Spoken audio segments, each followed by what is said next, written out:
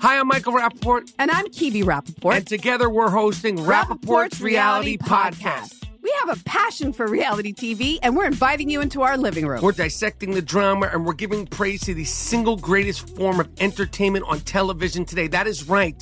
Reality TV is the greatest form of entertainment on television today. Listen to Rappaport's Reality with me, Kibi Rappaport. And me, Michael Rappaport, on the iHeartRadio app, Apple Podcast, or wherever you get your podcast. More Than a Movie is back with Season 2. I'm your host, Alex Fumero. And each week, I'm going to talk to the people behind your favorite movies. From The Godfather, Andy Garcia. He has the smarts of Vito, the temper of Sonny, the warmth of Fredo, and the coldness of Michael. To the legend behind La Bamba, Lou Diamond Phillips. When I walked in, I didn't think I had a shot at Richie because John Stamos' picture was already up on the wall. Listen to More Than a Movie on the iHeartRadio app, Apple Podcasts, or wherever you get your podcasts. Hey, I'm Jay Shetty, and I'm the host of the On Purpose podcast. This week, I talked to Orlando Bloom in a rare interview where we went deep into how to get comfortable with fear and how to change the guilt and shame thought pattern. People say, what are you afraid of, right? I'm afraid of fear because it's like I want to confront anything in my life that feels challenging on those levels. Listen to On Purpose with Jay Shetty on the iHeartRadio app, Apple Podcast, or wherever you get your podcasts. Welcome to today's edition of the Rush Limbaugh Show podcast. Yes, I know. Hold the rotten fruit. I feel the same way as you. I overslept a little this morning, and I kind of woke up and stumbled downstairs, and I was thinking, I can't wait to hear what Rush has to say about all the stuff that broke late on Friday about the Hunter Biden investigation and the Supreme Court declining to hear the Texas case and all the rest of it. And thought, I can't wait for Rush to break it all down so I know what to think about the whole thing. And then, of course, I found out I was going to be sitting here myself at midday Eastern. Rush is feeling better than he did on Fridays. You know, he had to take the day off on Friday. He was totally clobbered. He's feeling better today, and the plan is for Rush to return tomorrow, and you will not want to miss that because he will be at full strength, and full strength Rush, you have to stand far back from the receiving apparatus. It is so strong. 1-800-282-2882 is the number to call if you would like to be on the show. Always love to hear from lefties. If you're feeling pleased about how things are going on your side, and there's no reason why you wouldn't, and you might have some more good news on Georgia come early January. If you're feeling pleased and you're a lefty, come on and give me a call. Give it your best shot. 1-800-282-2882. You will have the pleasure of Mr. Snerdley call screening from the EIB Southern Command. We have Mike in New York making sure that it is all technically competent, even if the content has gone to hell. And we have a full week of excellence in broadcasting planned for you, whatever happens. A lot of strangely revealing indiscretions over the weekend. I don't mean Eric Swalwell and Fang Fang. We'll get into Fang Fang. Actually, I don't want to get too far into Fang Fang because you never know how many other people have gotten into Fang Fang. But we'll get into Eric Swalwell and that a bit later. The Attorney General, William Barr, says, he is reported as saying, the Attorney General, just for those people who aren't mad enough at the Attorney General, William Barr, says Trump is a deposed king ranting. A deposed king ranting. To me, the interesting word there is deposed. And curious choice of words. But that's Bill Barr. Trump is a deposed king ranting. There was a rally in Washington. I believe this was Saturday. The My Pillow guy, speaking of deposing the king, the My Pillow guy says Fox News was in on the fix. He's the guy who's, well, for shows like Tucker that all the squeamish advertisers have abandoned. Basically, it's the flippity, what is it called? The flippity fish? and the MyPillow guy, who are accounting for all Tucker's ads. And the MyPillow guy now says Fox News was in on the fix. As we speak, the Electoral College is meeting.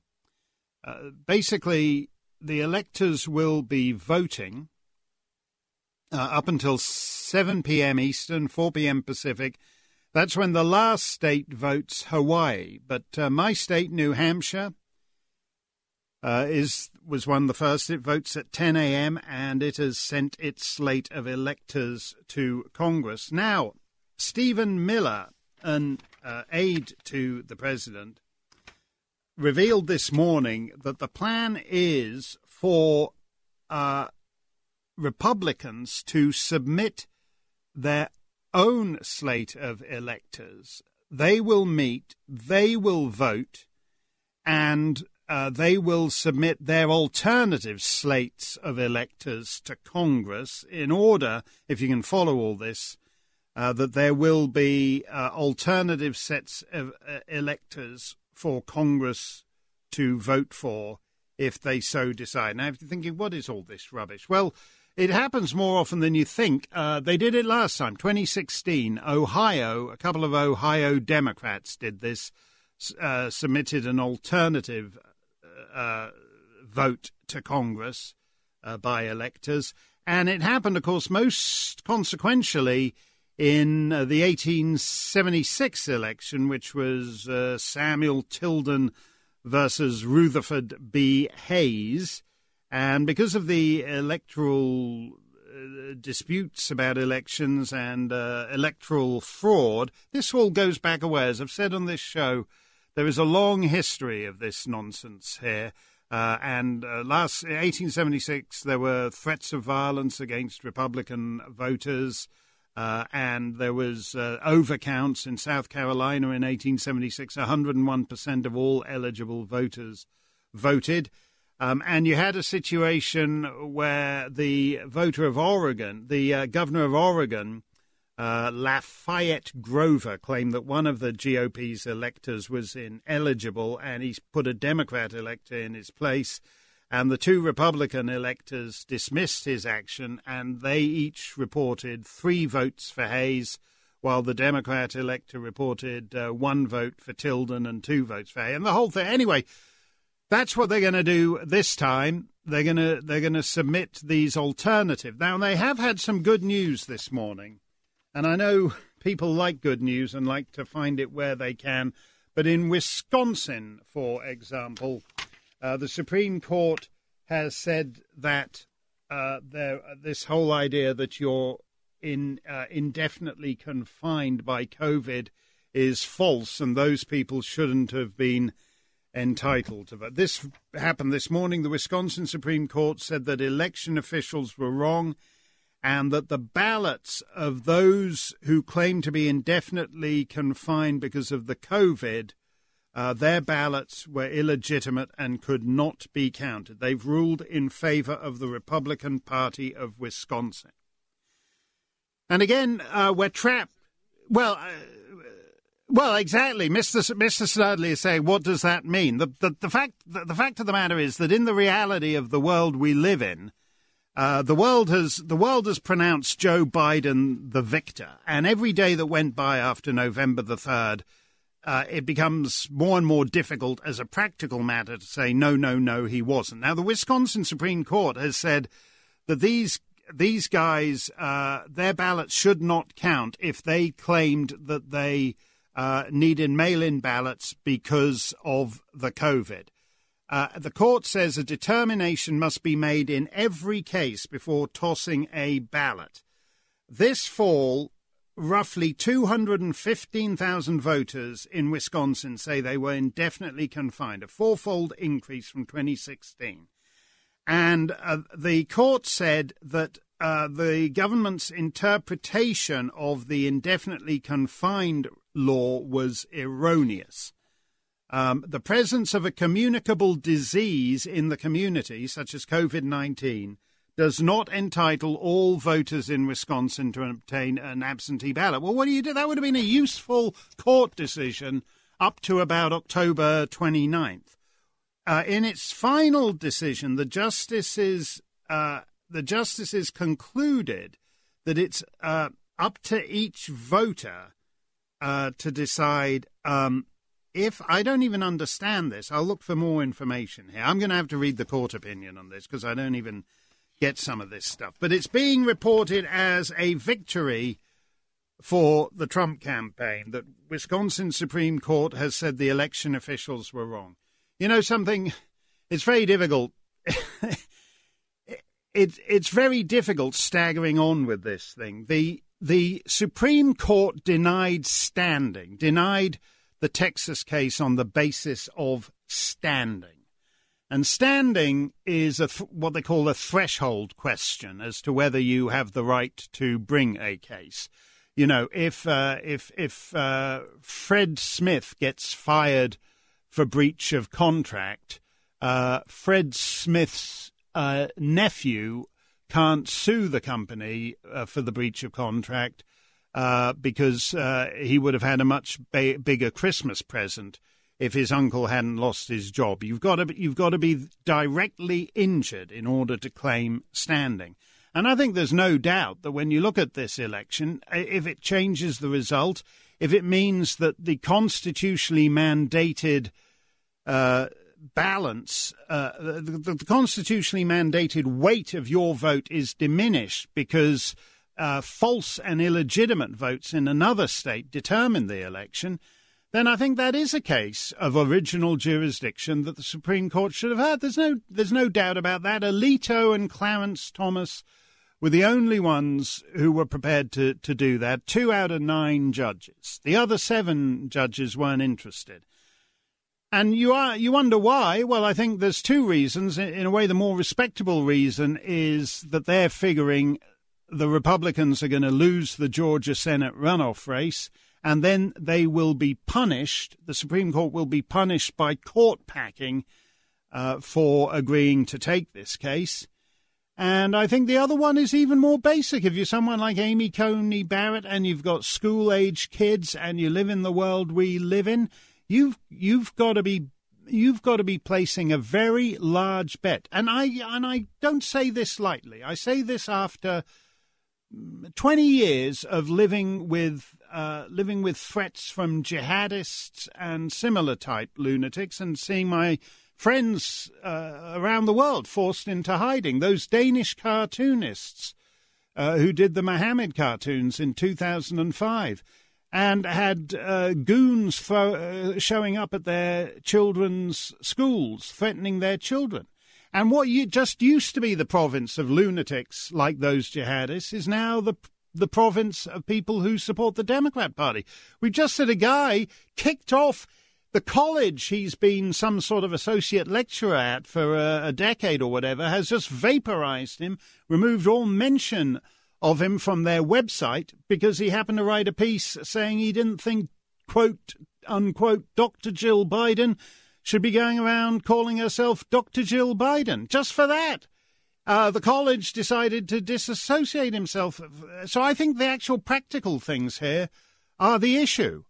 That people have very real fears of physical violence. The more respectable argument, the John Roberts type of argument, is that if you take this case, the Democrats will punish you with packing the court.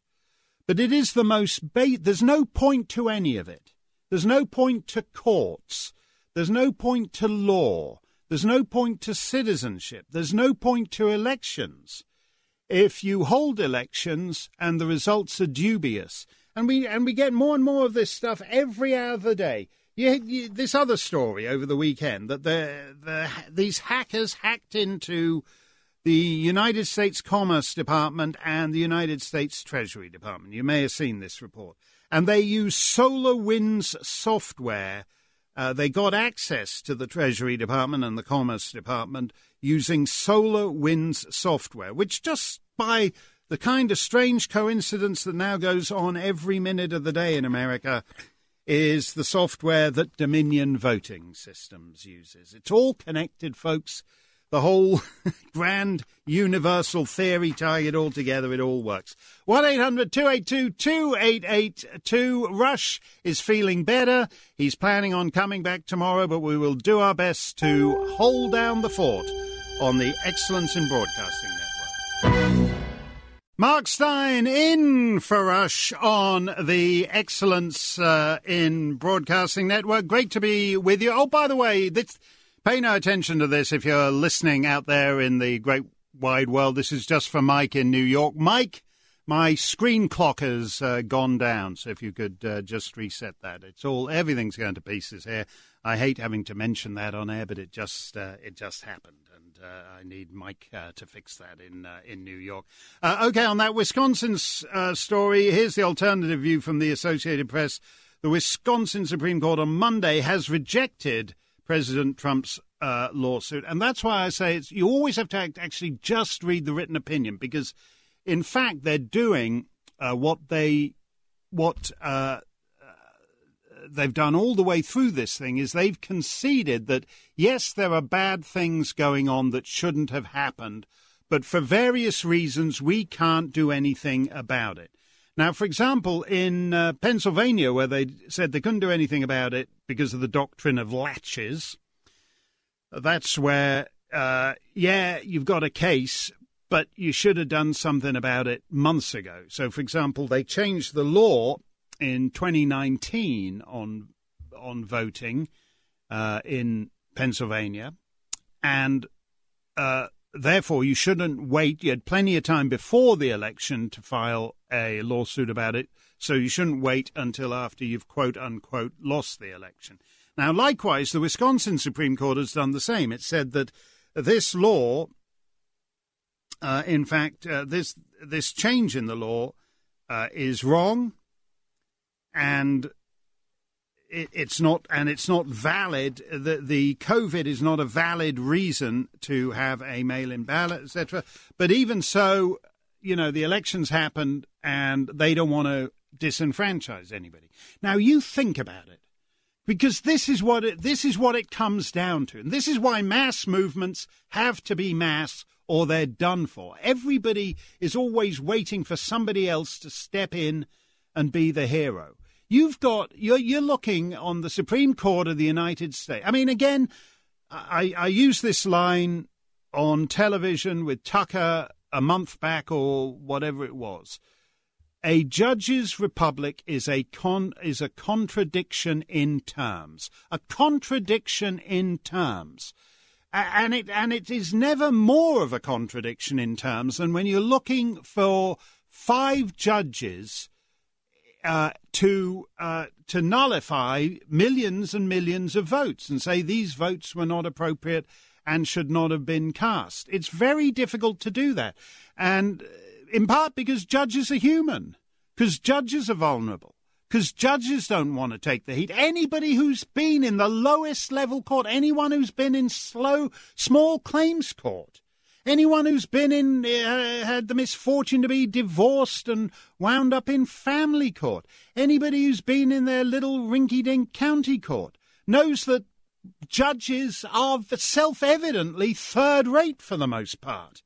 And so the idea that you expect 5 judges to do the work of an army, like Bill Barr says, Trump is a deposed king ranting. That is what Mr. Trump's Attorney General thinks of the president he serves. Bill Barr has been reported as saying Trump is like a deposed king ranting. And the thing that puts a deposed king back on his throne is a mass movement.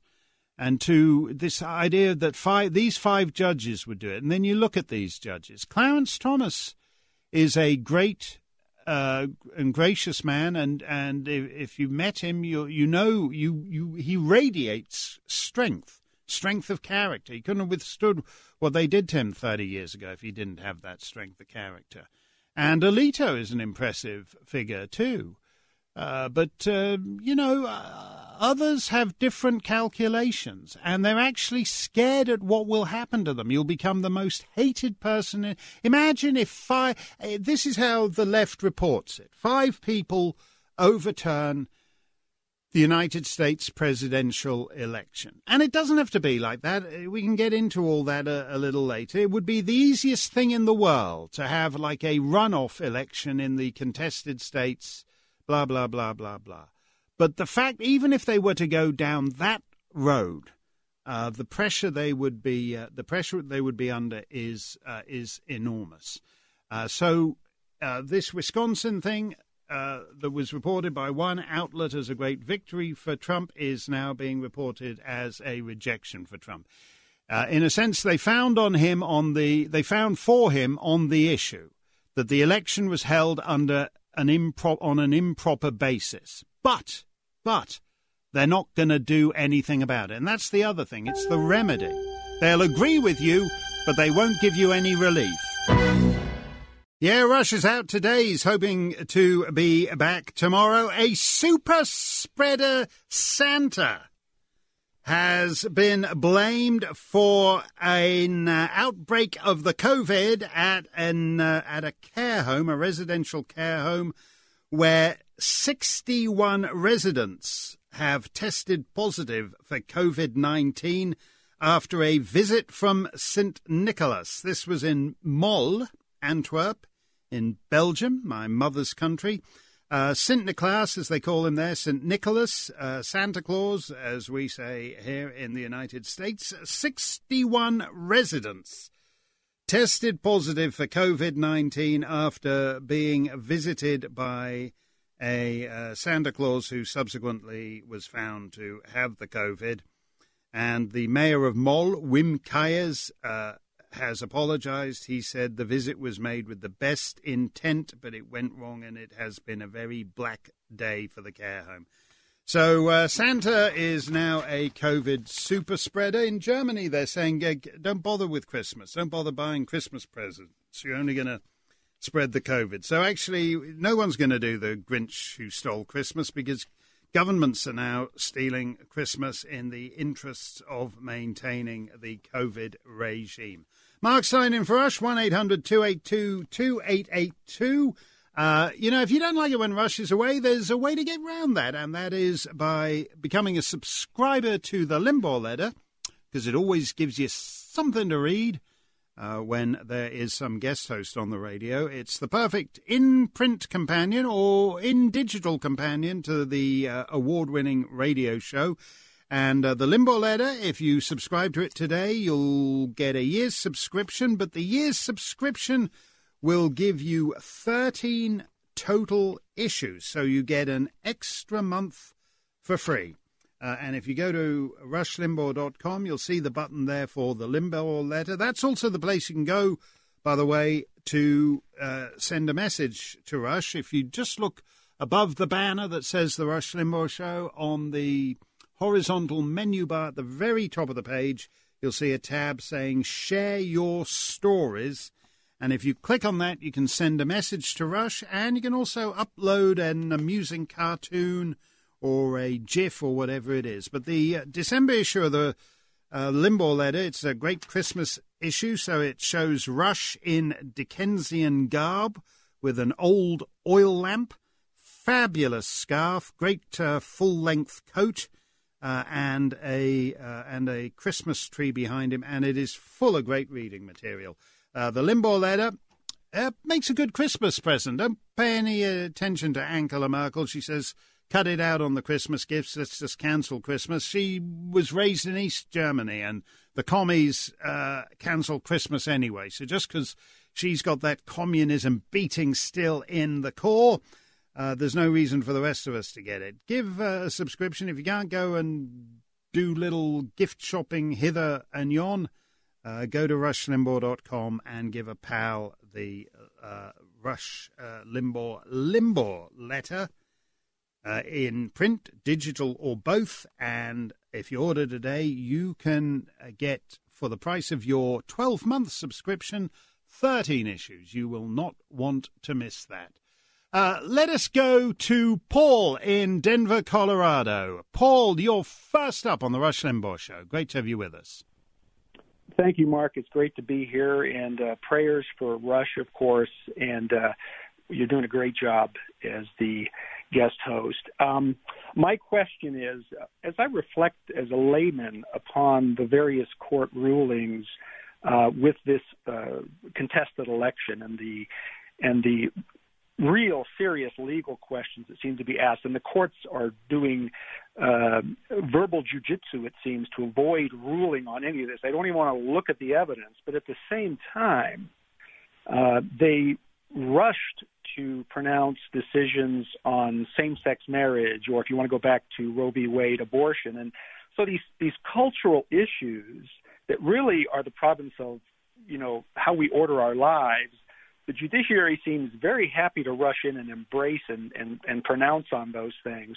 But on a truly a legal issue that it seems very much suited to the judiciary, they are missing in action. And I'd be interested in hearing your thoughts about why that is. Well, I think that's a brilliant question. I mean, I would say, though, they rule the way they do for the same reason. And I think that that's because, whatever they say, culture is upstream of politics. And I think to a certain extent it's upstream of the judiciary too. So, for example, when it comes to same-sex marriage, if they had ruled against same-sex marriage, they would have gotten hell. There would have been calls for court packing back then. There would have been calls for removing justices. There would have been calls for mandatory retirement after 10-year terms or whatever. You forget it's only at the time they did mandate same-sex marriage coast to coast, it was only 30 years after the Chief Justice had supported I think it was the Texas laws against sodomy on the grounds that throughout common law jurisprudence, this had been regarded as a crime against nature. That was what the Chief Justice of the United States said in whatever that was, 1989. Now, as I said, 30 years later, if a chief, it's not just that you can't be Chief Justice with those views, it's that you can't give a speech on an American college campus. You couldn't be interviewed on PBS or NPR. You couldn't write an op-ed in an American newspaper saying that. So we think of these judges as kind of great, as super arbiters of human life. But in the end, they're just five blokes as susceptible to the pressures from the prevailing culture as anybody else. And it's not by culture. I don't mean what the majority of people say. The majority of people might be opposed to, might think transgender participation in girls' school sports is ridiculous because it kills girls' school sports, because it means your 14-year-old daughter is competing in track against some 6'2" burly fellow with faint 5 o'clock shadow and pert breasts. But the fact is, so it's not about a mass opinion, it's about the prevailing winds of the culture. And that's why people like Anthony Kennedy just fold like in nothing flat on something like same-sex marriage. You barely make an attempt to argue it seriously.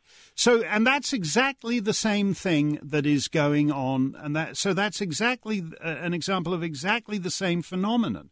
And I take your point. I mean, it's astonishing. Like marriage, for example, which predates the United States by thousands of years and has been the same in every culture throughout all human history. But judges think nothing of redefining that, whereas they're scared to actually address quite obvious naked electoral fraud in Georgia, Pennsylvania, Michigan, Wisconsin. And the reason is because they're simply responding to the cultural pressures. And I'll say this too, Paul. You know, this is what, when I said a judge's republic is a contradiction in terms, and I'll expand on that. The more you have that is litigated, until you have, like, the United States, you have the most litigious society in human history. Everything, you can get into a court with anything. You can take anything to court and you can plead it in court. And it doesn't matter what it is. You can spill your cup of coffee from McDonald's. You've got a court case, and it'll be a multi-million-dollar court case. And one of the problems with that then is you transfer the regulation of society from a self-regulated society, which is what a republic ought to be. It's people. The idea of a republic is that it's not the divine right of kings; it's the people governing themselves. And when you transfer more and more of that into the courtrooms, and so it eventually becomes, instead of the people regulating themselves and their society, it becomes judges regulating every aspect of the people's behavior. Then it doesn't. Then that is even more. Then that is even more prey to sort of human frailty. If there were millions and millions of Amy Coney Barretts, it wouldn't matter. But the fact that she's just one of five, and she's worried that people are going to be menacing her kids as they leave their schools every afternoon. I mean, this is why the whole dependence on judges to pull your chestnuts out of the fire is all wrong. In the end, it's too late. It's likely too late now. I mean, I don't claim to know as much as Steve Miller does about these slates of electors going up to Congress. But in the end, most people are more cowardly than you think. And just as on same-sex marriage, as on electorate fraud, these judges are feeling the heat, Paul. Do you think, Mark, that the real place because of those reasons you've just articulated to address this would have been in the state legislatures, where the people really have more, these 75-odd million people that voted for President Trump, we would have had a greater voice. And I've been concerned about this emphasis on the judiciary this whole time, because right. It seems to me that the action was really in the state legislatures and the governors. And I don't know if that ship has sailed. I fear that maybe it has, but who knows? What do you think about that? But again, you depend, all these things, and this is why you can write everything down, checks and balances and all the rest of it. But in the end, the guy who has to live up to those checks and balances, like in the state legislature, I don't know what it is in Colorado, but in my state, a state representative, I think he gets $180 for going and serving down in Concord. It's not a lot of money, and if they know where you live, it can lead to some awfully difficult problems. So again, we're depending on, what the left is good at is intimidation. And that's what you see. They actually physically, on election night, they physically chased out the so-called Republican poll watchers. They chased them out of the room. And that sums up what's happened here. That in the end, they don't even care whether you've got your telephone camera recording them and you're going to post it on the internet, because they're willing to do it. They're willing to do it in public. They're willing to order you from the room and make you leave the room. And at some point, I'm not in favor of doing the Antifa thing and burning down the convenience store and looting Macy's. I've got no desire to loot Macy's. But I do think we're coming to a point where civil disobedience actually is, this state should command no respect. A state that cannot hold a fair election has negated your citizenship, and you owe it no allegiance. And in that sense, I hate to say this, because it's far easier to unravel a peaceful society than put it back together again. But at a certain point, civil disobedience becomes entirely respectable in the face of these provocations. But you are absolutely right, Paul, that the Supreme Court, thousands of years of marriage, thousands of years. Oh yes, we think that's something. We're 5 judges, and we're happy to rewrite marriage laws that have prevailed across the entirety of human history. That's within our jurisdiction. Actually, no. There's nothing that says that's within the jurisdiction of the United States Supreme Court. But this state-to-state relations, which is the basis on which Texas brought this case, is explicitly within the jurisdiction of the Supreme Court, and yet they shy away from it because they're scared. In the end, they cave into the culture just like any cheapjack, third-rate telly celebrity does. They're no different. Just because they've got some black robe on, they're no different. That was a great question, Paul, and I thank you for that. And I wish you all the best this somewhat grim Advent season as we approach Christmas. Thanks for your call. We'll be back in just a moment. Mark Stein in for Rush. As I mentioned just a couple of minutes ago, this guy, Joseph Epstein, he wrote a piece just saying Dr. Jill Biden is ridiculous because she's got a doctorate, so-called, in education, which shouldn't even be a thing. But it's now going to be President-elect and Dr. Jill Biden. President-elect and Dr. Jill Biden. He said she shouldn't be doing. President-elect and Dr. Biden. She shouldn't be doing that. And they cancelled him. This college he was at, Joseph Epstein, for 10 years at some visiting lecture or something. They just removed all trace of him from the web because he bet the lèse majesté. Melania Trump had to endure, never mind whether or not she should call herself doctor. They called her a prostitute. Melania Trump. She had to actually go and sue. She won, I think, $3 million from the Daily Mail for calling her a prostitute. And yet she's just meant to suck it up. But you disrespect, quote unquote, Dr. Jill Biden, and you're disappeared permanently. Like, this guy's never going to be writing an op-ed again. You know, this is the other thing to watch for, because they're not waiting till January the 20th. They're doing it now. The clampdown by big tech. You can't say this, you can't say that. A family that got kicked off a United flight because the 2-year-old burst into tears when the mask was put. You have to wear a mask. And the 2-year-old burst into tears, and the father was holding the mask over the child. And they kicked the family off the plane, and as usual, there was all the cell phone footage. It's not just the insanity of the incident, but the fact that Twitter and Facebook suppressed the video. So you're being kicked off the plane because your 2-year-old is terrified of being forced into a mask. And more than that, you can't tell the world. There's a Soviet-style clampdown on that. This is what the world is going to be like after January the 20th. Mark Stein for Rush. We have lots more to come. Mark Stein in for Rush. The Electoral College is meeting as we speak. At noon, my state's already voted. New Hampshire. Noon, a big bunch of them. Arizona, Connecticut, Delaware, Georgia, Maryland, Montana, on and on.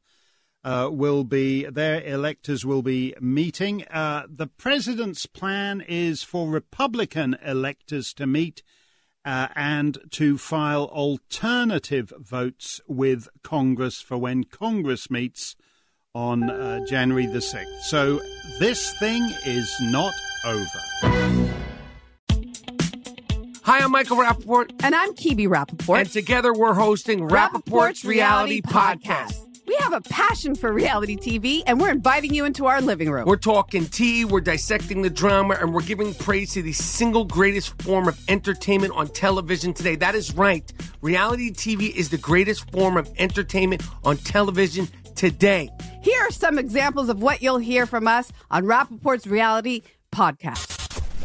This is where we discuss all things reality TV, all things popular culture. And a little bit of Rappaport's reality, the reality of us. We're figuring out. And if we had been recording these last 4 or 5 days, it would have been, the podcast juicy. Would have taken a left turn.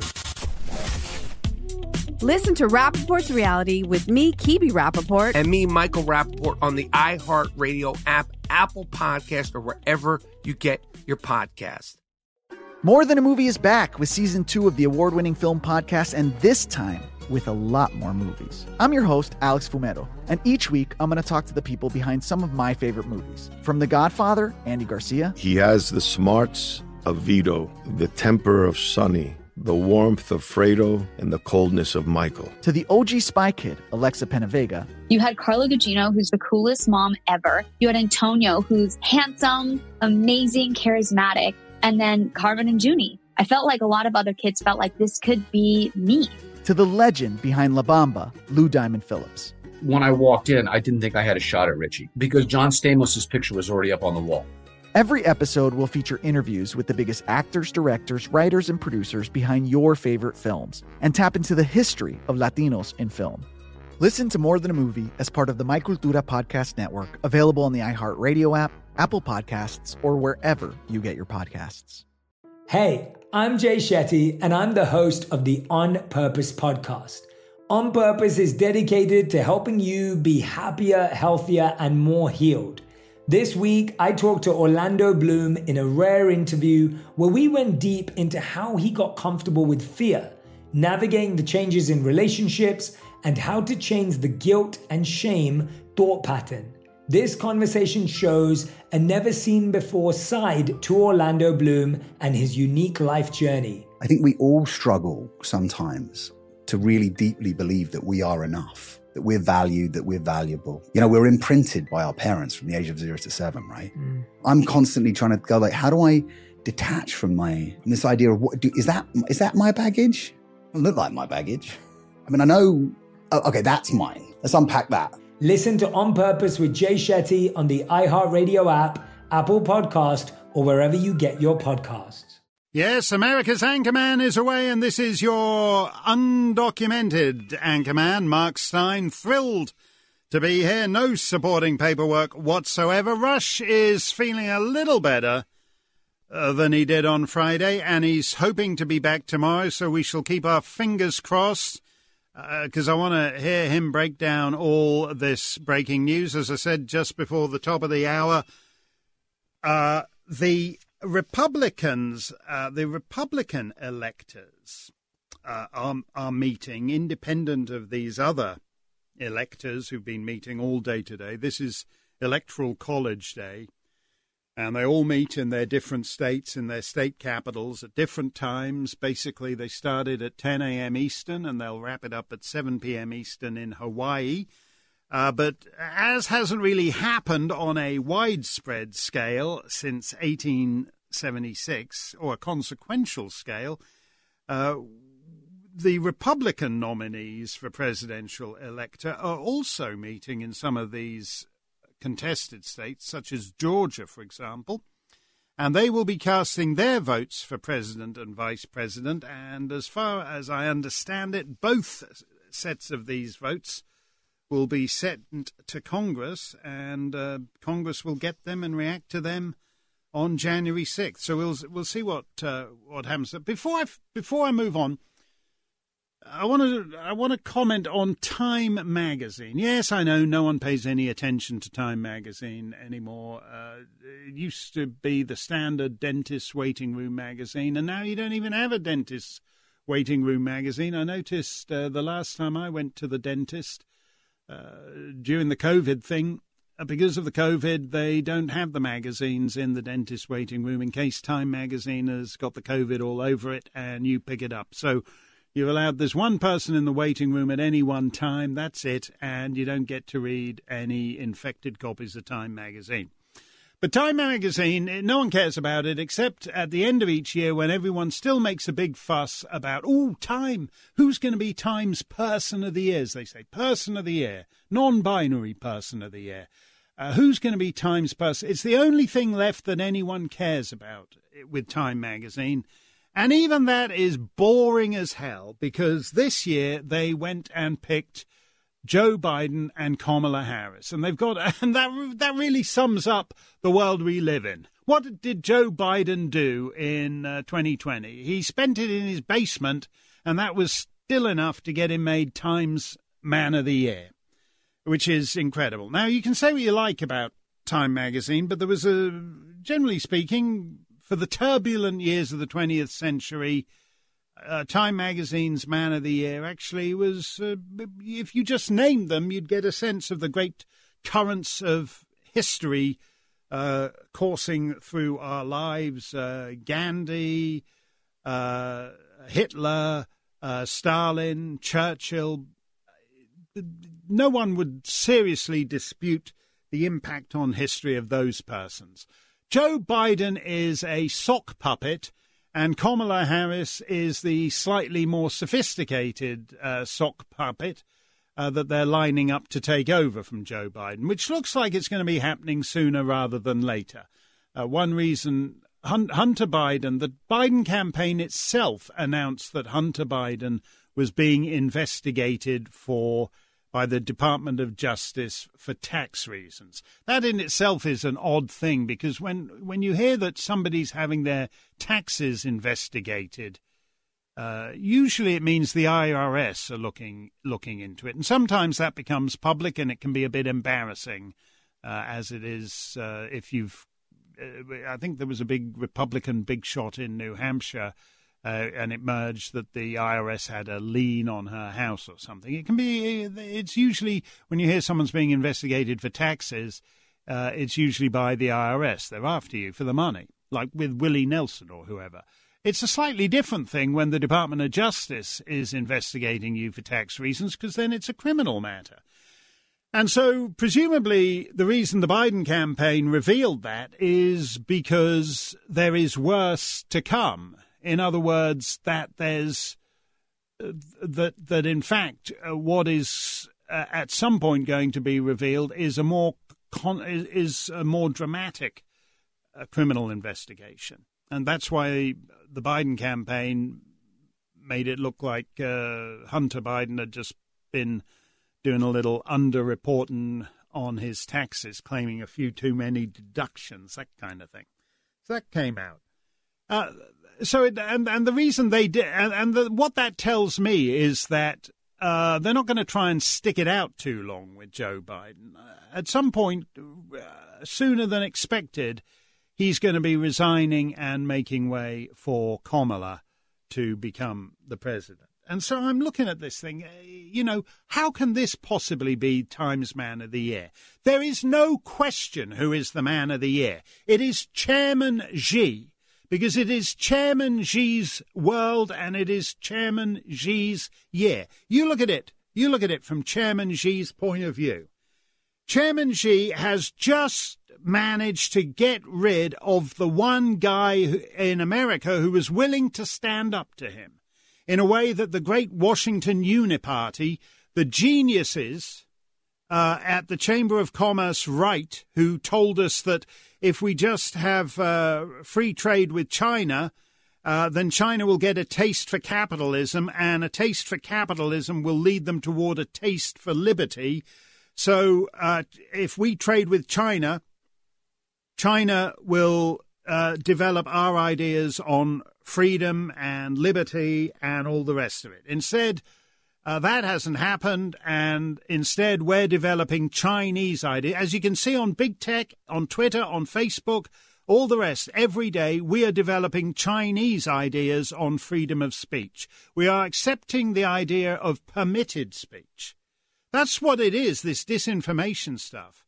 The idea in China is that there is speech you are permitted. And it doesn't necessarily mean that everything's totalitarian and clamped down. You might be able to have differences of opinion on who sings the best version of Walking in a Winter Wonderland. They might permit you to do that, but they are clear on the lines of permitted speech and not permitted speech. And increasingly, Zuckerberg and Dorsey and these evil men who run the big woke cartel of social media, operate in Chinese terms a land of permitted speech and not permitted speech. So instead of China becoming more like us, we're becoming more like China. That's one for Chairman Xi. Two for Chairman Xi. The only guy willing to push back against that. The Democrat Party wasn't, the Republican Party wasn't. The only guy who was Donald Trump. And as we approach the end of 2020, the Chinese think they've taken out that guy and he's gone, and they don't have to worry about that anymore. Third, they've had huge success penetrating every aspect of Western life. And I don't mean by penetrating just Fang sinking her fangs into Eric Swalwell, because that is a thankless task, and I don't care how well you get paid for being a Chinese spy. There is no money on earth that would persuade me to do that. But that is actually extraordinary. Eric Swalwell is a joke to most Republicans, and so we think this story is a joke. But the fact is that she picked him out when he was just some obscure San Francisco councilman, and he wound up as a presidential candidate. And whatever you think of that, that's kind of weird. And he got to being a presidential candidate very quickly. And one reason he did that is because she was his bundler. A bundler is one of these people who collects a whole big bunch of donations for a political campaigner and ties them up all neatly with a big ribbon and hands him all the money as a bundler. Now, again, it's interesting the way all the checks and balances are a total joke. As I mentioned on this show in connection with Dominion voting machines, it's illegal for a Canadian to give $100 to a presidential candidate, but it's not illegal for a Canadian company to run the voting systems in 33 states. Likewise, it's illegal for a Chinese national to give $100 to a presidential candidate, but it's not illegal for a Chinese spy, a Chinese national, to become the bundler for American political candidates. And so actually her bundling may well be the reason that he was able to rise so fast and become a presidential candidate. So again, Chairman Xi's world, we just live in it. And finally, Chairman Xi pulls off the ultimate. He not only gets rid of the one guy who was prepared to stand up to him, he replaces him with a Chinese bagman. That's what Joe Biden is. Joe Biden, you think of everything we now know from Hunter Biden's laptop, about 10% for the big guy and everything. Think of it this way. If you follow the Hunter Biden story, and most Americans don't, you know certain things about the Biden crime syndicate. That's what they are. They're all in it together, as in that email from Hunter Biden that's just been disclosed, in which he says, oh, by the way, I'd like keys to this office of his Chinese front company. I'd like keys also for Joe Biden, Jill Biden, Jim Biden. They're all in it together. And so whatever even if you're as up on this story as anybody is, whatever you know, whatever you've read from Hunter Biden's laptop, Chairman Xi knows more. He's got more on Joe Biden than anybody has. And he's gonna leverage that. Chairman Xi, and just to cap it all, yes, and then Chairman Xi managed to unfortunately, entirely by accident, just by closing Wuhan airport to any domestic flights to the rest of China, but keeping it open to the rest of the world. So you can't fly from Wuhan to Shanghai or Beijing, but you can fly from Wuhan to Rome and Paris and London and New York. He managed to infect the entire planet and take down the Western economy to the point where the so-called free world now accepts that the state has the right to tell you when to leave the house, how many people you can have in your house, whether you can be physically in the company of persons not from your household. Chairman Xi has had the most fantastic year on every front. He's the man of the year. And this ludicrous thing of a person who won't even matter once they've told him to resign in a few months' time, this Joe Biden guy. The idea that Joe Biden is man of the year is preposterous. Mark Stein in for Rush, 1-800-282-2882. We'll take your calls straight ahead. Mark Stein in for Rush. Let's go to the phones. And to Ken in Austin, Texas. Ken, it's great to have you with us on the show today. Mark, it is an absolute honor to speak with you, sir. Oh, come on, don't you sound like Obama bowing before the King of Saudi Arabia. Let's have none of that. This is a Democratic Republic. Cat can look at a king and all the rest of it. What's on your mind, Ken? I think what it boils down to, Mark, is that we're going to have to face the fact that the United States of America made a stupid decision electing this man to office. Joe Biden is so pathetically, obviously, in the early stages of dementia. There's also videos out showing that he's a blatant, pathetic liar. And this country rejected a man who's fully constituted, fully capable, articulate, strong, and had nothing but good for this country. That's what it boils down to, Mark. I'm sorry to say that. Well, you know, what's interesting, though, is the media, what are we talking about now? A year and a half ago, so basically when Biden launched his campaign, they were doing these stories on how, we all love Joe, but maybe he's lost a step. He's not the Joe Biden of 2012 or 1972 or whenever it was. And then when they decided, they sort of all reached a consensus that the other guys were too left-wing or they were going nowhere and that they were just going to... COVID gave them an opportunity to put a guy in office who wasn't actually up to campaigning, never mind governing, and they just decided to go for it. Now suddenly there are all these stories about cognitive decline back in the news, Ken. Did you see that thing they're doing now about Dianne Feinstein? Did you see that? It was over the weekend. No, I didn't. I didn't. It was very interesting. There's all these stories about how Dianne Feinstein, who I guess is 85, 87 or something, is in cognitive decline, and they all want to get rid of her now. And basically the Democrats want to get rid of her.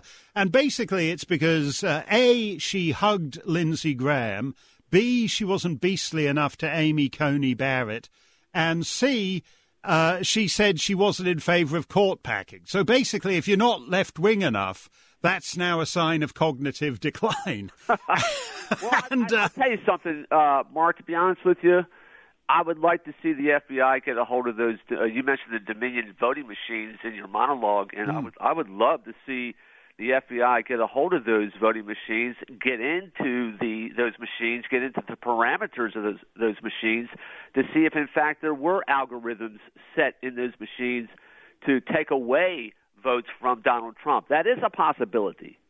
Yeah, I don't think. I think honestly, once you've got widespread machine voting, and then once you have widespread foreign machine voting, such as Canadian machines, and then once you have widespread foreign machine voting where they're susceptible to algorithms from software that comes from who knows where, then you're not really dealing in anything that the Founding Fathers would recognize as an election.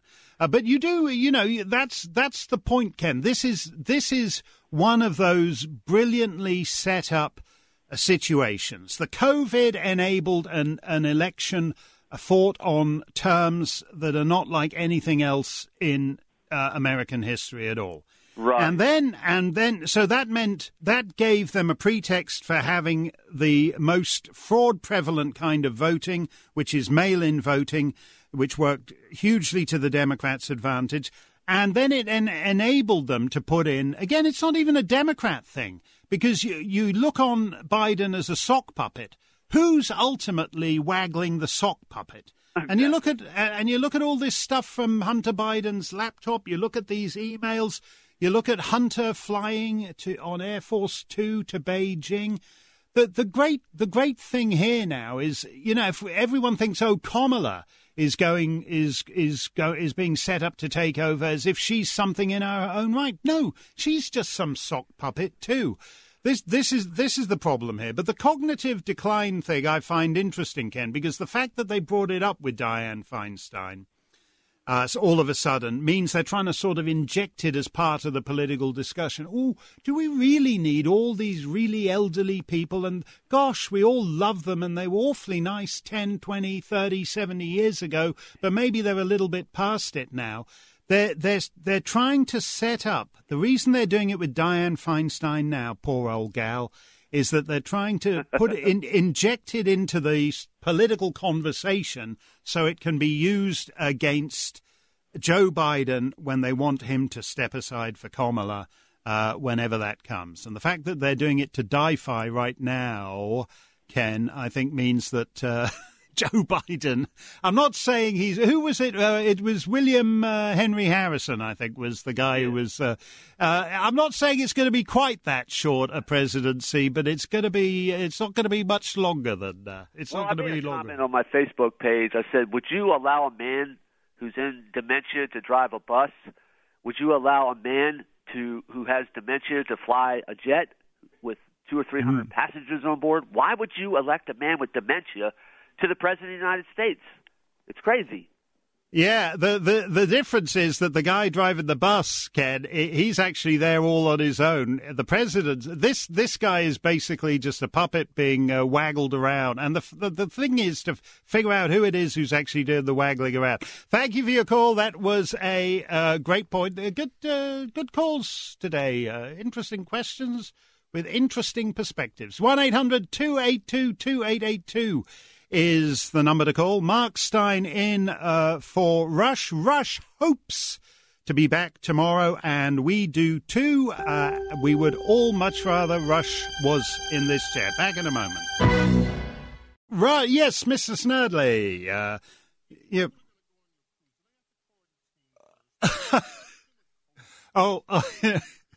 Mr. Snerdley wants to know if there are required COVID tests to come on the Mark Stein cruise and required vaccines. I don't know about that. I'm really hoping. I initially hope the Mark Stein cruise sails in October.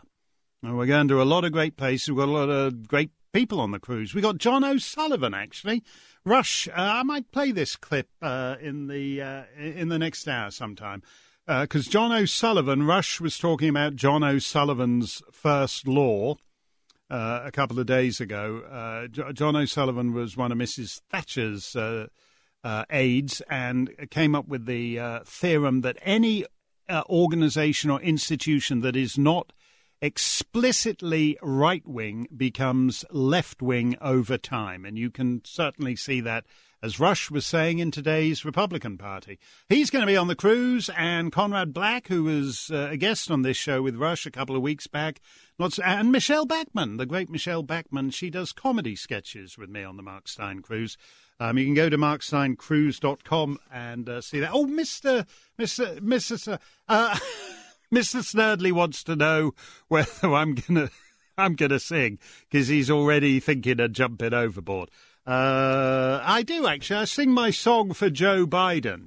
I have a little Joe Biden song I sing, and you'll enjoy it live. I'm not gonna do it because I'm still hoping that Joe Biden is not going to be president-elect for much longer.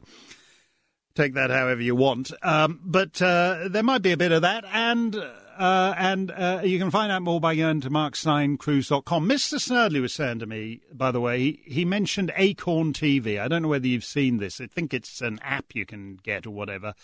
You can subscribe to it, and it's basically like a Netflix for British Commonwealth countries. And I wound up, I'm not quite sure how I wound up getting it, but it's got TV from the UK, Australia, New Zealand, and so forth. It's got some rather gritty Irish dramas that I find kind of I'm quite partial to. But the one thing I liked about it was all the legal dramas. When I was very busy with American court cases, and I came home every evening hating, absolutely loathing the judges I had the misfortune to be up against, and the sleazy, incompetent lawyers and all the rest of it. And I quite like watching these Australian legal dramas in particular. And I found it very reassuring when you've been in an American court case. I was deposed last year, I think it was, by a lawyer in jeans. And I remarked to him that I'd never been deposed by a lawyer wearing jeans before. And I found myself missing all the wigs and the gowns and all the rest of it. And so I just started watching all these Australian legal dramas. But Mr. Snerdley, have you seen the one that's out there on Acorn TV called Rake? It's about a rather dissolute Australian barrister. And I learned things from that. It actually paid off for me in a recent legal case. Yeah, the thing about watching legal dramas is you can pick up good legal advice. And in this case, in this Australian one, Rake, he at one point, a very eminent man about Sydney, a video cassette or DVD or whatever it is emerges of him and his wife engaging in bestiality. And, of course, the Crown, the prosecutor, I guess the DA or whatever you'd say here, the U.S. attorney, the Crown is going to show this bestiality DVD to the jury in the trial. And his lawyers are horrified by this because they figure that once the jury has seen this, they'll vote to convict this guy. It's Sam Neill, who's in Jurassic Park, and you know him. He's a great New Zealand actor. He was in Jurassic Park, and so the barrister says at one point, he's watching this tape of the bestiality, and he goes, after the fifth or sixth time, it's not quite so shocking anymore. Maybe the trick is to just play it over and over and over and over again until the jury, is so bored by it, it's no longer disgusted by it. And so you cut to the court case, and the courtroom, they're all there in wigs, and the lawyer is going, the barrister is going, now, if we go to frame 380, you can see that the dog still seems to be enjoying himself. His tail is still wagging. And they're absolutely right. The jury is bored by it and no longer shocked by it.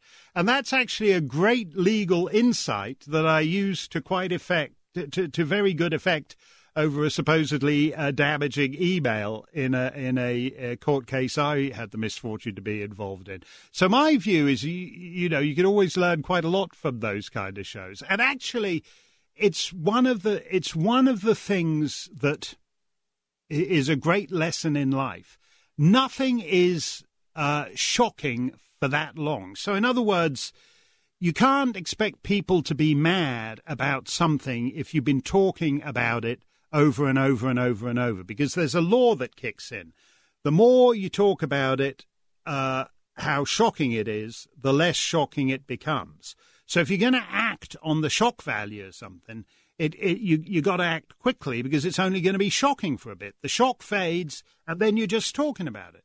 And we know that. Things that ought to be shocking, like the monkeying and the interference in an American election by the FBI and other powerful state agencies in 2016, 2017, is no longer shocking because we've been talking about it for 4 years. So it's no longer shocking. And I think that's actually one of the big problems with the situation we're in here. Now, before I forget, I want to play something that Rush said the other day, because it made a lot of noise, correctly made a lot of noise, because it's a very big point. And this is Rush responding to Mr. Snerdley on the subject of secession. So Snerdley says, do you ever think we're going to win? And I said, I actually think, and I've referenced this, I've alluded to this a couple times, because I've seen others allude to this. And I've seen quite a few people allude to this over the course of the recent months, maybe 6 months. I said, I think we could be trending towards secession. Now, that's not the answer Mr. Snerdley thought he was going to get. I said, I see more and more people asking, what in the world do we have in common with people who disagree with us? Where's the overlap? And you know that I've referenced this. How many times have I asked you, what is the overlap? What is it that people on the left, people on the right, is there an overlap? Is there anything we have in common? And it doesn't look like there is. When you talk about how can Make America Great Again be controversial? The fact that Make America Great Again is controversial and riles people up should tell you all you need to know about how much we have in common. And then I mentioned that I have seen, I don't know how many people, responsible people, I haven't named any names here, but they're certainly not hiding behind their comments. I've seen it written on Twitter. I've seen it written on various blogs, Hot Air, Powerline, how distant and separated, how much more separated our culture is becoming politically. And I've seen people speculate that there cannot be a peaceful coexistence of two completely different theories of life, theories of government, theories of how we manage our affairs, that we can't be in this dire a conflict without something giving somewhere along the way. And then I reiterated that I know that there's a sizable and growing sentiment for people who believe that we're headed, whether we want to get there or not, toward recession. Now, I didn't advocate for it. I never would advocate for secession. I'm simply repeating what I have heard. Now, I was absolutely fascinated when Rush said that a couple of days ago, toward the end of last week. And I've got to comment on it. Rush is interesting because the last couple of days he's been talking really big picture. He's been looking at doing the 30,000-foot view of where this is all going. And I want to pick up on what he said in just a moment. Mark Stein in for Rush. I just want to go back to that clip I played of Rush talking about secession. And the line he said, "What in the world do we have in common?" Which is what always leads people to secede. Thomas Jefferson's words that should have been put in the Declaration of Independence, I think they were in there right up until the final draft, so the penultimate draft, where he regretted the break with Mother England, and he said we might have been a great and free people together, and he felt that what they had in common was no longer enough to bind them. And this is what's so unusual about the American situation. Because normally when people break, it's for much more basic reasons than that. You know, the organizing principle of nation states in Europe is that the Swedes are in Sweden because they're Swedes, and the Danes are in Denmark because they're Danes. And the one great multi-ethnic empire, the Habsburg Empire, was broken up at the end of the First World War, in part at the behest of Woodrow Wilson, who believed in self-determination, where he thought coherent groups should have their own country, which is how the Habsburg Empire wound up being wrapped up, and all these states such as Czechoslovakia and Yugoslavia emerging out of that. And then they broke up because in the end there wasn't enough to bind Serbs and Bosniak Muslims together. And again, even within much smaller, within the British Isles, for example, Irish Catholics and Irish Protestants have a different view on the basis of religion. And even in Canada, Quebecers, a large number of Francophone Quebecers want their own country, not because they want to do things differently from Canada. They want to leave Canada to set up a country that would be just like Canada in terms of big government and all the rest of it. It's just that because they speak a different language, they don't feel they're the same people as English Canadians. And what's fascinating about the American situation is it's purely political. It's the triumph of politics. What Rush is talking about is the triumph of politics, that we do not have anything in common. Because it's not like Swedes and Norwegians. It's not like Bosniaks and Serbs. It's not like Anglophone Canadians and Quebec Francophones. It's purely you have one unified polity that in now has made politics so all-consuming that that it's dividing people on purely ideological grounds. I remember years ago, a friend of mine, it was just before a UK election. I think this would be, one of those elections where the Conservatives were in danger of losing to Labour. And so there are all these things you always get where the celebrities, like I think Michael Caine and other types, were saying they'd have to leave the country if the Labour Party got in because of tax rates. And my American friend was laughing at this. He was saying it was incredible to imagine conditions. He was a Republican conservative, but he was laughing and he was saying it was incredible to imagine conditions in which he would have to consider leaving the country if the opposing party were elected. And now we're in that. And we're in that over things like identity politics. We're in that over all this, basically over the politicization of everything, which is again, an incredible situation, not like anywhere else on the planet. And then again, you have it compounded by the fact that geographically, the majority of the country, and, there are people who say, I'm not interested, don't start me on this, it should just be the popular vote, straight up, straight down, in which case a bunch of blue cities would outvote the red hinterlands, and it would be Democrat politicians in perpetuity. But life doesn't work like that.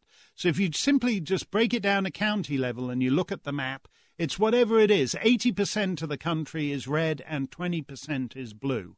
And you cannot, and again, you then get to the federal aspect, that this might survive if there was a proper respect for federalism. But there isn't really. Increasingly, because of mass media and other things are being done at a centralized level.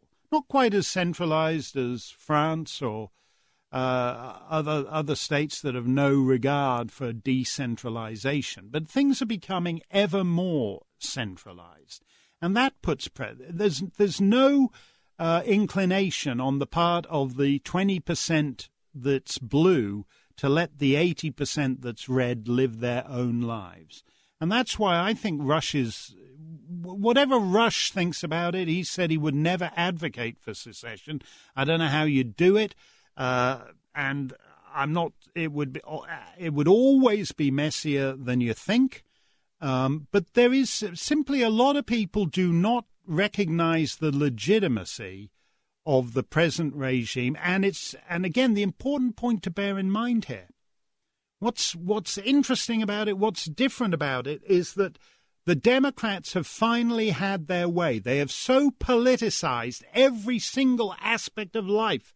You can't read the gardening column in a newspaper without a sneer against Trump and sometimes even Trump voters. I mean, they hated Bush, but they gave a pass to his voters. Now it's not just the Republican president they despise those who vote for him. And you get it shoved down your throat in the cooking shows, in the gardening shows, on the sports networks. The Democrats have triumphed. They've politicized every aspect of life. And one consequence in that is, to go back to what Rush said in that clip, we no longer have sufficient in common to hold us together. Mark Stein for Rush. We have lots more to come.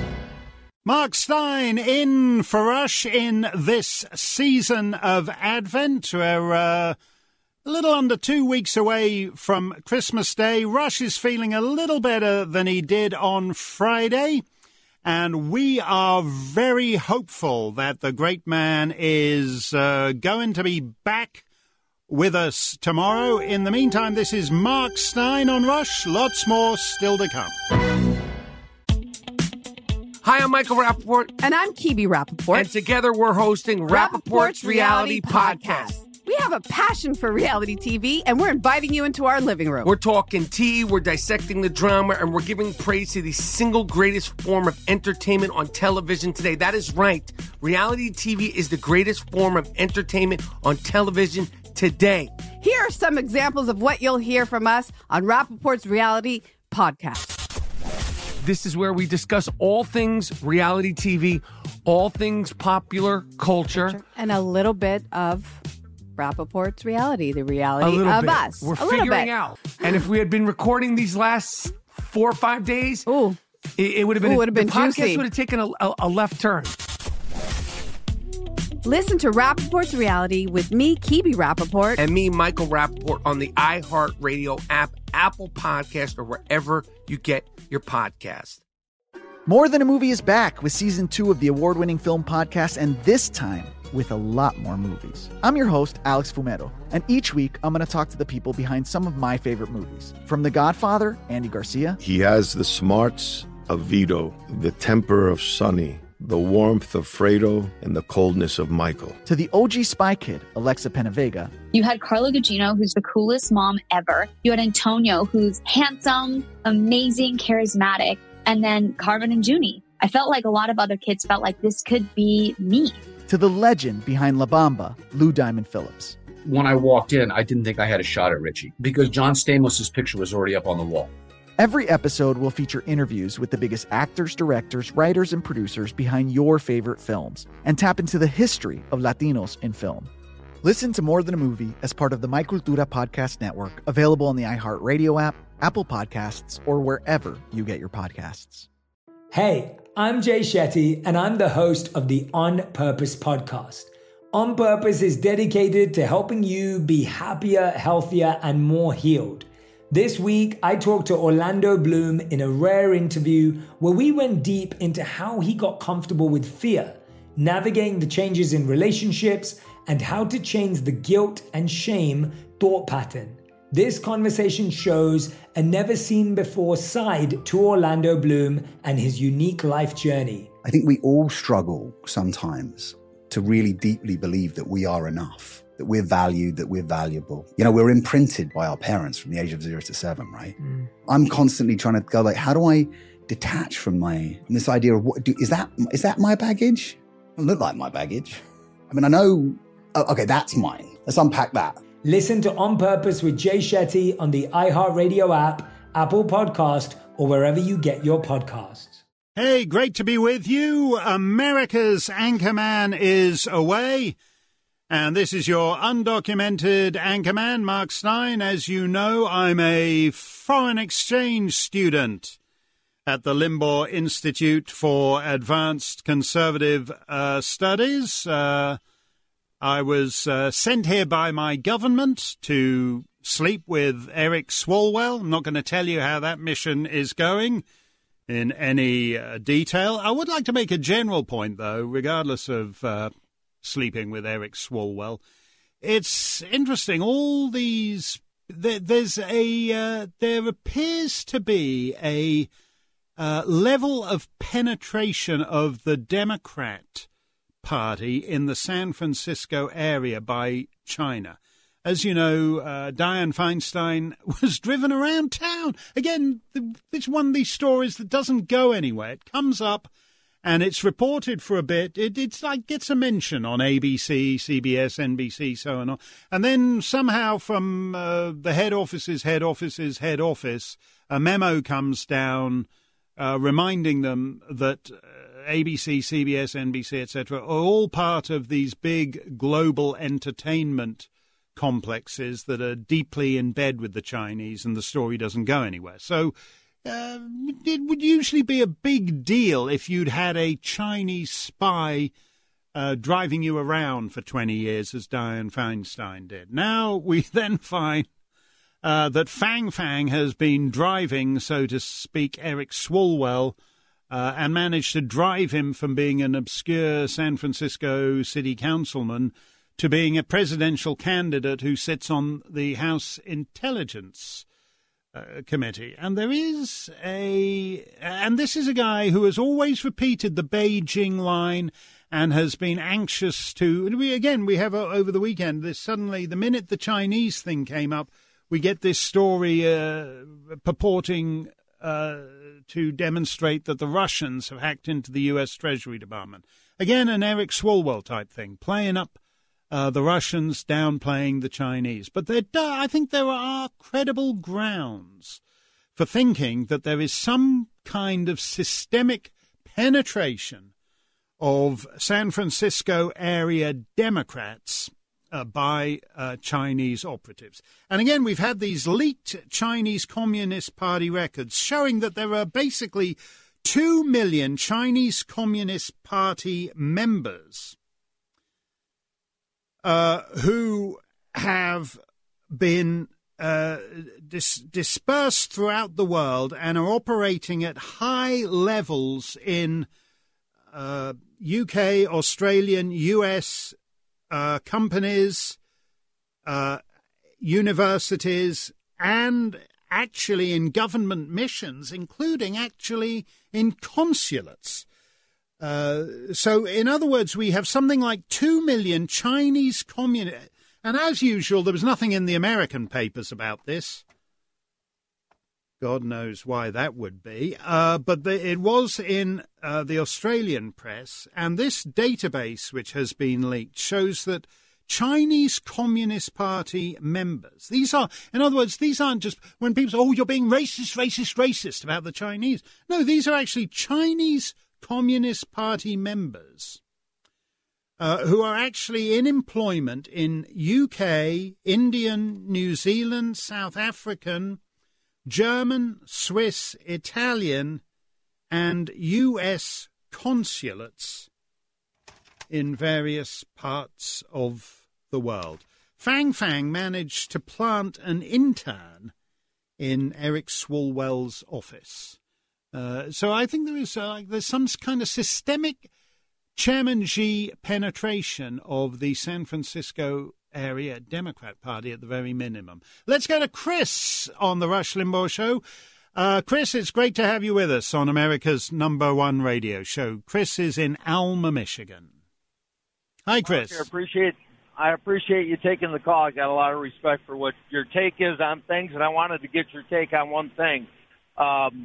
Looking forward to the next 4 years with the Republican Party, I'm not optimistic that they can continue the momentum that President Trump has in the MAGA movement. And let's face it, he's been the vision and everything else, and I think they're going to be fighting him in 4 years if he decides to run. I wanted your opinion. I think he ought to consider forming his own party or at least threatening to do that to force him to get behind him. I don't trust him. Yeah, I don't trust him either. I mean, basically, as much as we loathe the Democrats for doing what they did to Trump in when he came in January 2017, as much of the problem was Paul Ryan and co. also actively obstructing his agenda or just, wanting to have a kind of tax cut party. Yeah, who knows what will happen in 2024? Who knows whether any of us will be here in 2024? Who knows whether the Chinese will have done their EMP attack? So whatever we say, it's going to be a very different scenario in 2024. And that's why if he is going to threaten to form his own party, the time to do it is when he's at the peak of his powers, which is now. And, I said on this show a couple of weeks back that I wasn't going to go back to that old Republican Party. I'll do what is necessary. Yeah, in Georgia, make sure you get out and vote and drag Loeffler and Perdue across the finish line. But we all know that Loeffler and Perdue are not impressive characters on board with the Trump agenda. And there's a Democrat base, there's a Trump base, and then there's this squishy thing in the middle, which is the GOP base. And I think what's important is that the Trump ideas and the Trump priorities, particularly the things he campaigned on in 2016, I want them to survive and still to be part of the conversation. And the danger is, particularly if the Republicans pick up these hold these 2 seats in Georgia, the danger is that the Republicans will think, hey, it's the best of all worlds now. We've gotten rid of Trump. We can go back to the Republican Party pre-Trump as it was in 2015. And I ain't going to go along with that because it wasn't enough for me. And I want something more than that. And the thing that we all need to think about now, including the president, because it might well be time, and it might well be time to form his own party and at least have it there as a placeholder, because it's very difficult to form parties in America. There's a lot of obstacles to it that are put in your way, process obstacles by the states. But it would be interesting for him to just form his own party, say.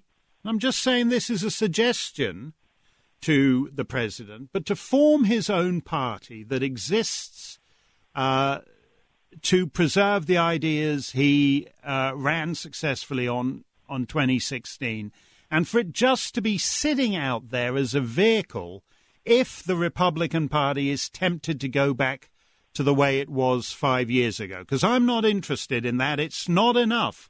And all it does is ensure, you basically got a party that wants to drive America off the cliff full throttle, which is the Democrat plan. And that's an honourable position if that's what you believe in, as AOC and the rest of the gang do.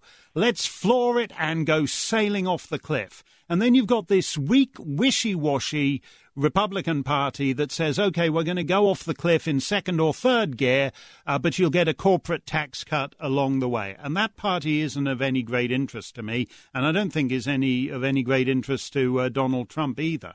And that's why, as you say, it might be interesting for him to start just talking about forming his own party now, Chris. Amen. I think everybody that supports him, or the majority of them, feel just the way you expressed, and that's exactly the way I feel.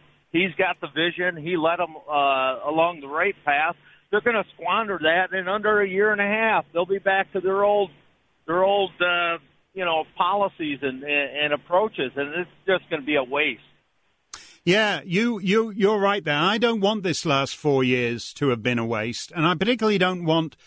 I'll never forget that, actually, going to Trump rallies, and there were a lot of laughs. There were a lot of laughs, big laughs. He's a funny guy, and people were laughing. But there were also people with tears in their eyes, because for the first time in years, someone was talking about something that mattered to them. And I won't forget that. Whatever happens on January 6th or January 20th or however long of this hellish, peaceful transition of power we got to go through, I won't forget that. And people want a bigger choice. They don't want a pseudo choice. In Austria, in the post-war period, for most of the post-war period, you had a choice between a left-of-centre party and a mildly right-of-left-of-centre party, and whichever one you voted for, they governed in coalition anyway. And that's basically what American politics degenerated into pre-Trump. And all it means is that you have this left-wing ratchet effect. You go fast when you have someone in Obama, like Obama in office. The left-wing ratchet effect advances fairly spectacularly. And all that happens then when you have the right in so-called power, they're not really in power, they're in office, but they're not in power, is that they arrest the ratchet effect. So you don't drift left quite as fast as you do under the Democrats. But if you actually want to reverse it, you got to have more than the Republican Party, the pre-Trump Republican Party. I'm not going back to that. Thank you for your call, Chris. It's great to have you with us on the show, and keep the faith, as it says on the front page of this month's Limbaugh letter. Keep the faith. This is the most important thing now. People have got to bottom line this. Whatever happens, don't go back. Don't go back to that pre-Trump Republican Party. Keep the issues he ran on 5 years ago. Keep them in play. Keep him in play. He was the only one that time 5 years ago when he came down that escalator. People thought, oh, yeah, wait a minute, this guy's suddenly talking about things that impact my life. Keep that in play. The never-Trumpers. Again, I tell you what, let's hold that thought, and I'll play you what Rush was saying on that theme just a couple of days ago. Mark Stein in for Rush. We got more to come. Mark Stein in for Rush in this season of Advent. Is it my imagination, or do we usually play the Mannheim Steamroller by by this time in the Christmas season. Mike, are we starting it a little later? Okay. Okay, we're holding off on the Mannheim steamroll. I'm in the mood for God Rest Ye Merry Gentlemen, because I would like to be able to rest me a little merrier than I am at the moment. Anyway, I mentioned John O'Sullivan. I've known John for years. We've worked together at many places. Where John was an aide to Mrs. Thatcher in the UK, and then he edited National Review when it was somewhat more sound than it is today. And I've worked with John at the Daily Telegraph in London and the National Post and Canada. He's a great guy, John. He'll be on the Mark Stein cruise. But Rush was talking about him just the other day in this context. You remember the name John O'Sullivan? John O'Sullivan is former aide to Lady Thatcher in the UK. He was editor at National Review under William F. Buckley for the longest time. I'm looking for the quote that I want to attribute to him. I can do it myself, but I want to find the exact quote, but it's buried here somewhere. The bottom line is this. He came up with the O'Sullivan theorem, and it is this. Any organization, any group of people that is not exclusively, explicitly conservative every day will eventually become liberal. That's the natural flow. That's the natural tendency. Conservatism, in other words, is a daily commitment. Conservatism is a daily commitment to its principles and ideals. It's a commitment every day to make as much of your life and your business and whatever conservative in values as you can, because if that doesn't happen, you or your organization, your company, your club, whatever, will eventually become liberal. And it's true. And that's where we are. Now we have the Republican Party in significant membership, significant parts of it, not seeing the threat, or if they see it, not wishing to acknowledge it. And if they do not actively support, advance, explain, promote conservatism on a daily basis, then they will become liberal. They will gradually lose whatever it is about them that are conservative or that is conservative, and many of them are not that conservative anymore anyway. Yeah, and Rush is absolutely right on that. But that is the challenge. You're being pushed in a direction, as he says, unless you actually every morning, I'm conservative. We got to stay conservative. Every institution just tends to drift left. And we assume that people can withstand it. So, for example, we used to just complain about universities, that it was universities where you'd get into the social engineering and the left-wing nonsense, and then it became high school and middle school. And basically now it's the left-wing indoctrination starts in kindergarten. So you're expecting your kid to survive whatever it is, 12, 13 grades of that, and then it's going to be another 10 grades or however long they take to complete their bachelor's in transgender and colonial studies, or their PhDs in transgender and colonial studies, so that they can be addressed as doctor, like Dr. Jill Biden all their lives or whatever. And you've got to, she's a doctor of education, which is a joke. That's the other thing. There's a survey saying quite correctly that being a doctor of education doesn't actually approve your ability to teach people, which should be no news to anybody. But it's about ensuring basically it's about ensuring complete ideological compliance. That's the world we live in. Liberal world, left-wing world, the air you breathe. If you're a kid, you go to kindergarten and they start telling you about climate change, the planet's going to fry.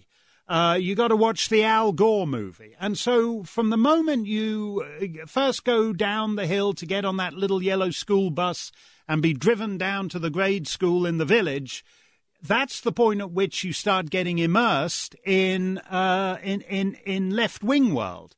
Right from then, you're 5 years old and you first venture out to go to kindergarten. Yeah, and even in red states, we all know this. The education systems in red states are deep blue education systems. And Rush is correct in that you will eventually, unless you explicitly dedicate yourself to conservative values, and this is what we need to give thought to in the years ahead. You can't lose. For a start, we've lost politics. We lost everything else. We lost the academy, we lost the movies, we lost the mainline churches, like all the gay bishops in the Episcopal Church and all that. And eventually you come down to, well, we can still drag people over the finish line every Tuesday in November when we need to. No, we lost that too. And as we just saw 4 years ago, we needed somebody beyond that to be able to, we needed somebody from the world beyond that, Trump, to be able to just smash through and be heard. Trump was able to say the things he said in part because he wasn't just some political guy. He was known, he already had name recognition, he already had brand recognition and all that kind of nonsense. And so he had a license to say things, to raise subjects, to start talking about immigration in ways that so-called more mainstream Republican candidates couldn't. And that's the force that was required 4 or 5 years ago just to be able to get a Republican candidate out there who could even talk in meaningful ways about those issues. Rush's thing is absolutely right. You know, if the Republican Party just wants to be the drift-along party, then it means we have to work really hard to pull it back to sanity. Yeah, great to be with you. You know, the Internal Revenue Service does not take a break for the holidays.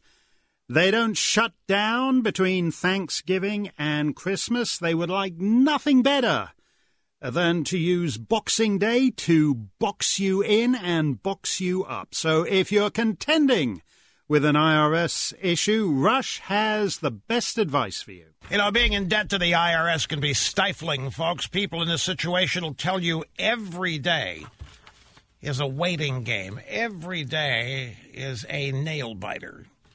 I mean, you know you're gonna get harshly worded letters from them. You're gonna probably get a big penalty from the IRS. Your intentions of getting squared away are there, but you don't have the money, and you've heard how tough the IRS can be, and you just really don't know what to do. And it's true, the IRS is the most powerful collection agency in the world. It's only a matter of time before they find you. A lot of people think, hey, I'm small fry. I don't owe that much money. They'll not even notice me. No, it's exactly the small fry they notice. There's so many more small fry than there are wealthy people. Like Willie Sutton said, you're going to rob a bank, go to where the banks are. Go to where the money is, the IRS. If you're going to raise taxes on the middle class. That's where the money is, IRS. You're going to audit people, audit the middle class. Look, this all happened to a guy in this audience. His name is John. And he had one serious setback after another. When the IRS caught up with him, there was no one to explain the family emergencies he was contending with. And they didn't care. They can't care about stuff like that. So John here was faced with a lien on his bank account. Other IRS actions made it difficult for him professionally. So instead of trying to explain all of these circumstances to the IRS, remember he's a listener here, he called Optima Tax Relief. And it's a free phone call, changed his life. As soon as he called them, their professionalism, their knowledge of how to deal with the IRS took over, and he immediately felt a sense of calm. Finally, somebody knew what they were doing, that he had confidence in. All of that after just one phone call. He knew he was in the hands of some real pros. Optima negotiated a deal that allowed him to resolve $40,000 in tax debt on terms he could live with, terms he could afford. Truth is, he wished he had called them sooner. If you have outstanding IRS issues, no matter what they are, call America's #1 most trusted tax relief firm, Optima Tax Relief. They have resolved $1 billion of tax debt already, and favorably for their clients. Here's the number, 800-973-7700. That's 800-973-7700. Optima Tax Relief. They know how to talk to the IRS. Let them do it for you. The Rush Limbaugh Show on the Excellence in Broadcasting Network. The man himself is feeling a little better today than he was on Friday, and he hopes to be back in the Attila the Hun chair tomorrow, as we do. Let us go to Jeff in Central Hall, Pennsylvania. Jeff, great to have you with us. Thank you, Mark. Merry Christmas, Happy New Year, and best wishes to Rush. I've been listening to you, and you finally got around to the point that I was going to bring up, that there are upwards of 74 million people who are willing to keep Trump's ideals alive. But I think we need some guidance, some direction, something tangible that we can do. While I'm not giving up on the court cases, I think they've become somewhat quixotic. And we need to be looking, what is the next step? Where do we go from here? Yeah, I think that's what we're all having to think about. And I think we will want some leadership for that. Now, as you say, there's 75 million Americans who do not, well, basically the polls all show, including a percentage of Democrats. I think the last poll I saw said that something like 10-15% of Democrats did not think this had been a fair election, and it's 80% of Republicans. So, in fact, this is an astonishing thing. We have an illegitimate regime, a regime that is perceived as illegitimate by getting on for close to half the electorate. Now, how is he going to? How would Biden govern in that? If you were in any normal situation, you'd recognize that it was all a bit dodgy, and you'd be anxious to reach across the aisle and all the rest of it. Instead, I saw that the Biden's got 2 dogs, and they have their own Instagram feed. And over the weekend, they Instagrammed out a picture of the 2 dogs tearing apart a Trump stuffy. So in other words, instead of reaching across the aisle, the 2 Biden dogs are savaging the previous president. There's not going to be any unity. There's not going to be, and this is the difference. Now, what we have to do is to get real about it, which is difficult because mostly the silent majority is content to stay silent, not because it doesn't like to say anything, but because unlike many of the people on the other side, we have real jobs, not make-work jobs at universities where they give you free time to go out and riot and loot and rampage and all the rest of it, but where you got to get up in the morning and go to work, and you don't want to riot and loot and rampage because you're destroying the system that basically supports your life. But we have got to have, I think, civil disobedience at the very minimum. I think a cold recognition that this was not a respectable election and he was not elected in that sense because too much is known and it will all dribble out. Secondly, I think the president has nothing to lose by actually taking leadership, in effect, not of simply the Republican Party as it exists, but by taking leadership of a force. Of a more basic force than that, which is the people who got him elected, which is basically working class, blue collar voters in those Rust Belt states, the ones who provided his margin of victory, and ensuring that their issues aren't forgotten. The thing we mustn't do, Jeff, is just to say, oh, well, better luck next time. We've got a lot of better luck next time Republicans. And actually, if Loeffler and Perdue get elected on January 6th, if they survive and they're back in the Senate, they'll become better luck next time Republicans. You'll say, well, it all just went a bit south for us, but better luck in 2022, 2024. As long as elections are fought on the basis of this system, the Democrats will never go back to the way it was before. They're going to keep the COVID and the fear going. We're now hearing, oddly enough, a lot of people saying, oh, well, you know, we're going to have to keep some of these COVID measures in place through early 2022. By next month, it'll be late 2022, which means they'll be running the midterm elections under these same rules of mail-in ballots. So we've got to have probably not the president, but somebody slightly to the side of him running a campaign for electoral reform and clean elections. And we also have to have a far more determined commitment to free speech. So, for example, if we have people who are just getting bounced and cancelled and vaporized, then everybody is going to have to stand. If your friend gets cancelled, if you're like this guy Epstein, and you say, I don't think Dr. Jill Biden should be calling herself Dr. Jill Biden, and that is enough to get you cancelled at this college, then I'm sorry. Get you taken down from that college website, then I'm sorry, but all those pansy professors with tenure, you've got to stand up. And you've got to, in other words, each little setback cannot be allowed to proceed. They're going to be serious about locking down freedom of speech and imposing Chinese standards of freedom of speech. So we won't even be able to argue for our position. In the weeks before the election, we had an extraordinary situation, Jeff, where the president's press secretary, Kayleigh McEnany, was shut down on Twitter. So we've got to have, at the very minimum, okay, I'll help you, Loeffler and Perdue. I'll help drag you across the finish line in Georgia on January the 6th. But in return, I would like a commitment to break up this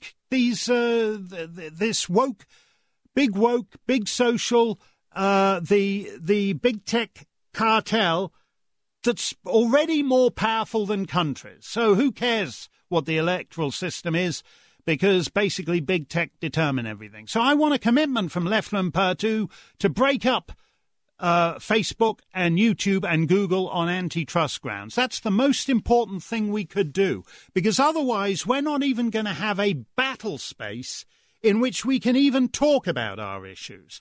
And that's the most vital thing. You know, for a third of a century on this show, and I can't tell you how much I'm grateful to this man who has borne this burden alone. Rush doesn't have any sugar daddy billionaires with their own weird issues. He doesn't have any phonies like the Koch brothers, basically making common cause with Democrats when it suits them, because Trump has decided to cross them on immigration issues or all the rest of it. Rush just reports to Rush. The Excellence in Broadcasting Network, that's not funded by George Soros. That's not funded by Chairman Xi. Rush reports to Rush. For all the years he's been doing this, the left has been saying, Rush is just saying this for the money. No, he doesn't need any money, and he doesn't need to say it. He says it because he believes it, and he doesn't report to anybody. And we need more institutions than that, like that. And so what that means is that we have to keep pulling these guys to the bare minimum, which is the bare minimum is we're not going to win any more elections if the 2020 election system stays in place. You might as well forget it. Elections won't matter. They won't matter at all. The only reason why they don't bother stealing them in certain states will be because those states are too red, so they won't be able to rent enough trucks to drive the morning after ballot boxes to the count. But otherwise, they're going to start stealing everything they can steal. So we got to have election reform, serious election reform, in perpetuity, because we won't ever win any other elections under this system with the mail-in ballots. They're going to keep the COVID going until 2022, as they've said, so they can steal the midterms. And we've got to act immediately. If we hold the Senate, we have to act immediately to break up big tech so that we can even talk about these things. Jeff, you're right. It's time to get serious. It's time to play hardball. I've said for years on this show, I hate small ball conservatives. I loathe them. And that's the situation we're in. The small ball conservatives who think, oh, this isn't the hill to die on, that isn't the hill to die on. And then suddenly, one morning, whatever it was, November the 7th, November the 9th, whenever the hell it was, you wake up and you realize, oh, yeah, all those hills are now held by Democrats. This is absolutely the hill to die on. This election would, if this was an election held in Sudan, it would not have been certified by the U.S. State Department. It would not have been recognized by the U.S. State Department.